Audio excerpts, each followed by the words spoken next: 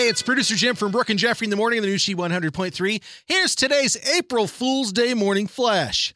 It's National Burrito Day today, and Chipotle's giving away $100,000 in burritos and $100,000 in Bitcoin. From 11 a.m. to 8 p.m. today, you'll have 10 tries to guess a valid 6-digit code for a chance to win a free burrito or up to $25,000 in Bitcoin. And don't worry if you get locked out, they say you may just be surprised and delighted with the special offer from Chipotle. For more information, check out burritosorbitcoin.com. Speaking of burritos, how about a torta from AC Slater?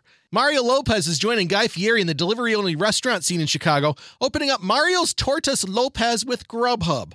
Look for barbacoa, chorizo and egg, vegan chorizo, and chili relleno tortas and bowls and more coming soon at mariostortaslopez.com. Count me in. And the Exchange Club of Naperville, this is just a total food flash. Apparently, the April Fool's Day flash is all about food. The Exchange Club of Naperville announced that Rib Fest is back this year, but it's moving to Romeoville, July 1st through the 4th. No acts released.